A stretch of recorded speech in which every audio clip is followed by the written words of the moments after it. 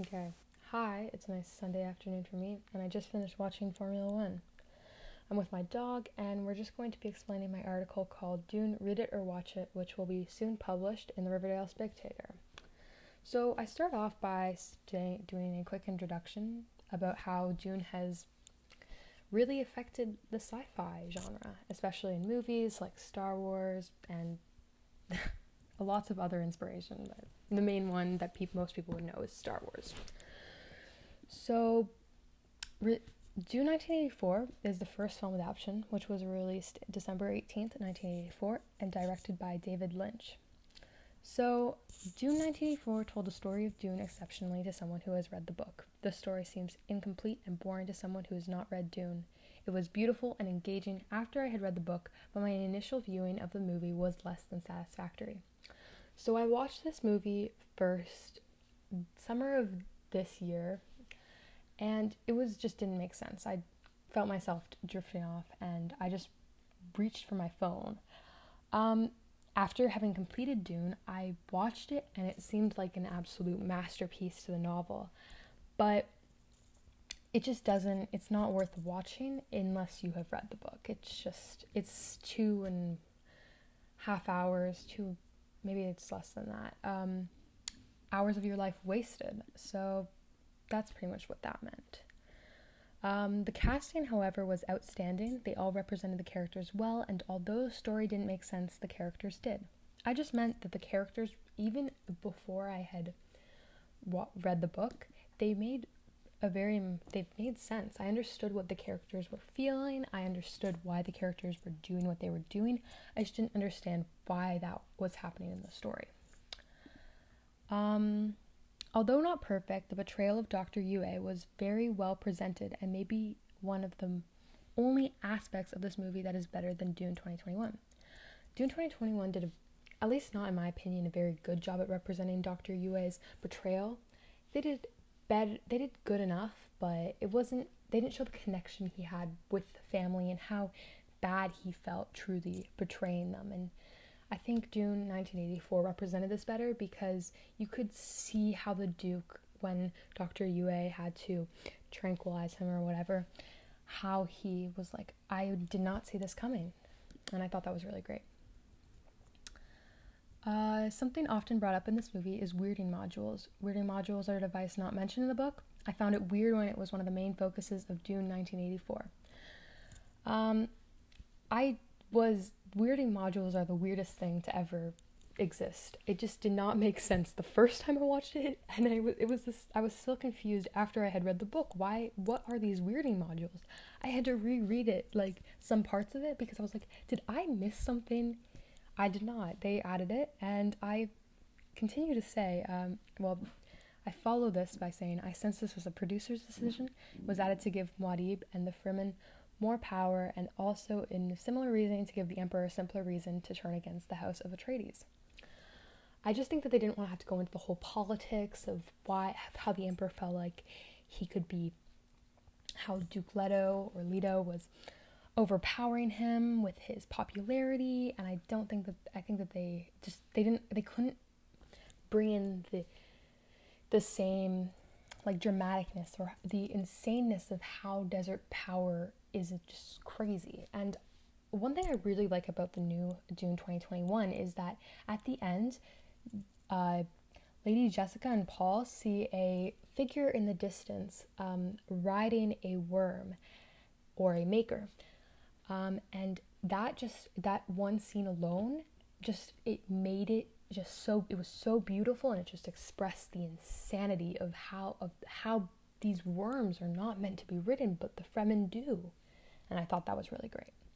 I finished this off by giving it 3 stars. I thought it was really good, but just was not enjoyable. It wasn't that enjoyable before I had read the book, but it's still a pretty good movie, and by far not one of the worst that I've read or watched. So, Dune 2021, released October 22nd, 2021, and directed by Denis Villeneuve. Dune 2021 is cinematically beautiful, and each scene reminded me of the book. The cinematography conveyed how the book made me feel with words, but with pictures. By this, I just mean when I read the book, I felt a lot of things, and this movie managed to convey what I had felt reading the book, but without saying a single word. In just a single frame, I had felt what a single word had made me feel, and that was really well done by Denis Villeneuve. While different than Dune 1984, you can still see very clearly the inspiration and the vision of David Lynch. There's frames that are almost exactly the same as the 1984 one, but with significantly better CGI, and even the wording and the aura, I don't know if that's a good word, but that the characters expelled was very similar to what the 1984 felt like. Denis Villeneuve did a remarkable job at telling the story of Dune. He separated the first book into two parts, allowing him to give greater depth to each character and ideology of Dune. Before going into theater, I told my dad, I was like, I hope that they make this into two parts, because that's truly what the book deserves. And I think that's what he's going to do. Maybe he'll make it into 3, but I think 2 would do. I don't feel like going and watching 3 2.5-hour movies just for this one book, but maybe some people do. But yeah, I think he did really good at telling the politics and everything of Dune, and I really appreciated that, because he really went into more depth about it. Sorry, I've lost my spot. It was interesting to see how Villeneuve combine certain characters, like with Rabin and Akinfud, I don't know how to pronounce that name, the guard captain. This added a different depth to the characters and just slightly changed the story. So he combined those two characters. To be fair, the guard captain is not an important character. It made sense why he would combine it with Rabin. He just pretty much tells the Baron what has happened. That's in the story, or with the war, that's just pretty much what it was. It wasn't a big thing. But it did change Rabin's character and gave him more depth, so I liked that. I'm curious about if Feyd-Rautha will be included in part 2, or if he has also been combined into Rabin. I would have issues with this, but I will not comment to avoid judging prematurely.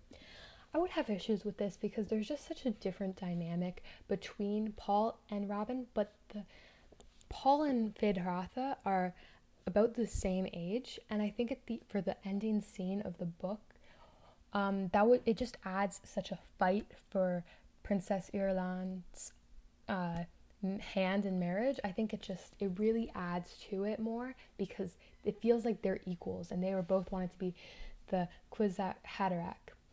Sorry if that's pronounced wrong. I don't feel like going and looking again. So the casting was spectacular, not unlike Dune 1984. Each character acted like how they did in the book, and even with the changes like Liet Kynes' gender, originally a man in the Dune book, it still felt like each of the actors were truly the character I had read. So they changed Liet Kynes' gender into, I believe, a woman, and I really like this actually. I think it added, I don't know if it added or anything, but it just changed it a little bit, and I kind of like the change. And it just, I don't think it affected the story too much. I don't think that's anything to be mad about. It's just, I think all the characters were really the character I had read. Like, each of them truly acted like it.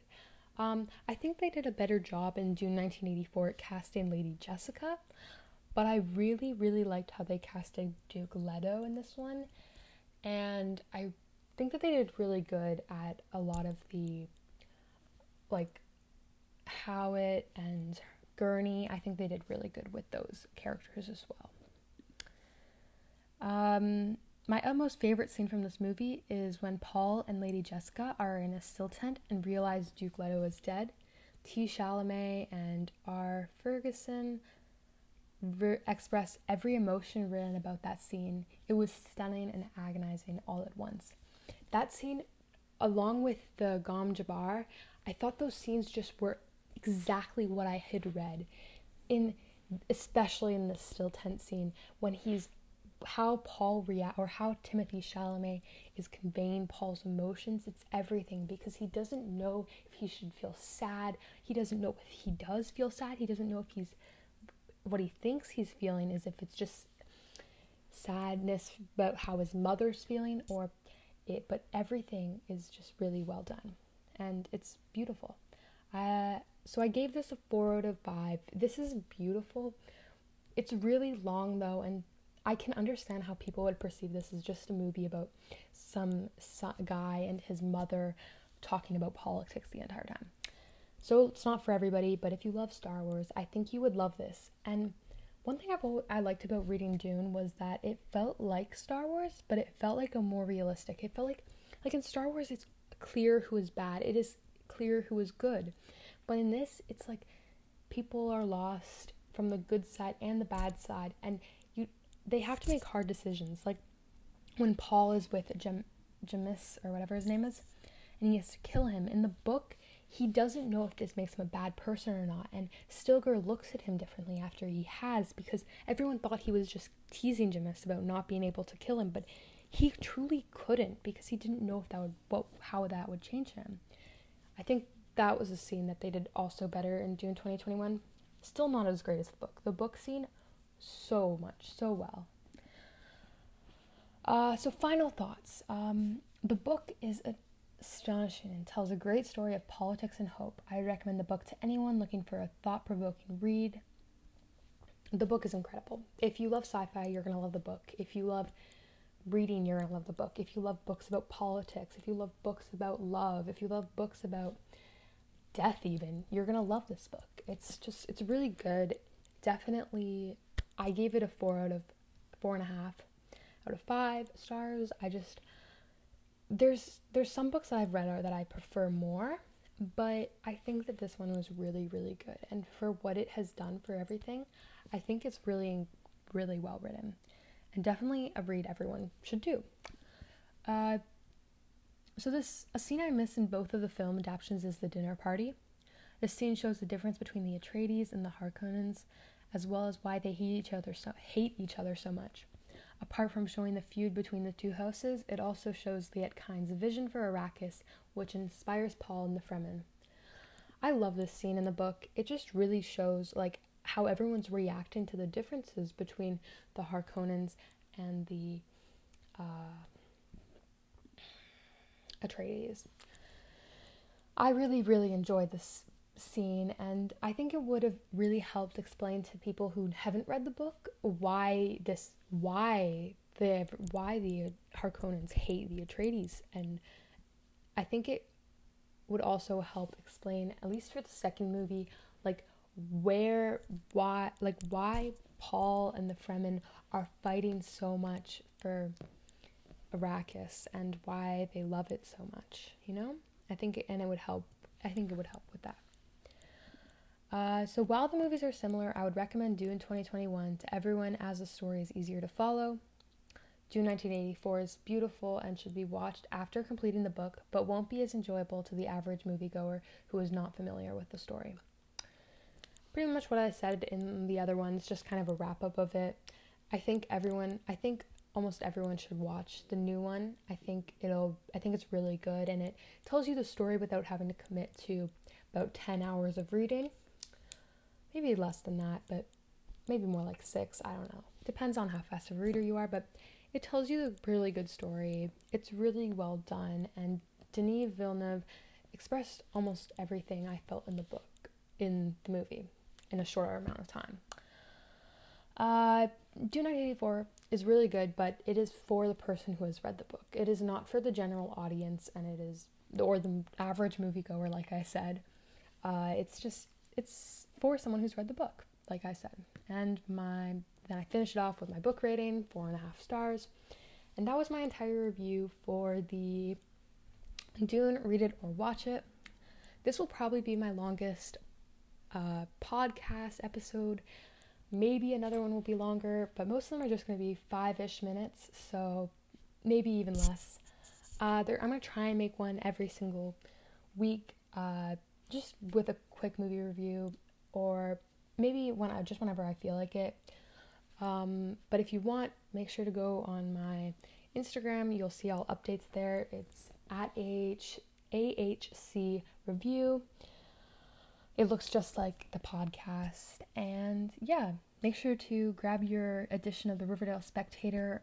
I will tell you guys when I know if on my Instagram when it'll come out, so you can get ready or show up to school early. But yeah, bye. I'm just gonna pet my dog. Oh, he's biting me. Okay, that's okay. Anyways, bye.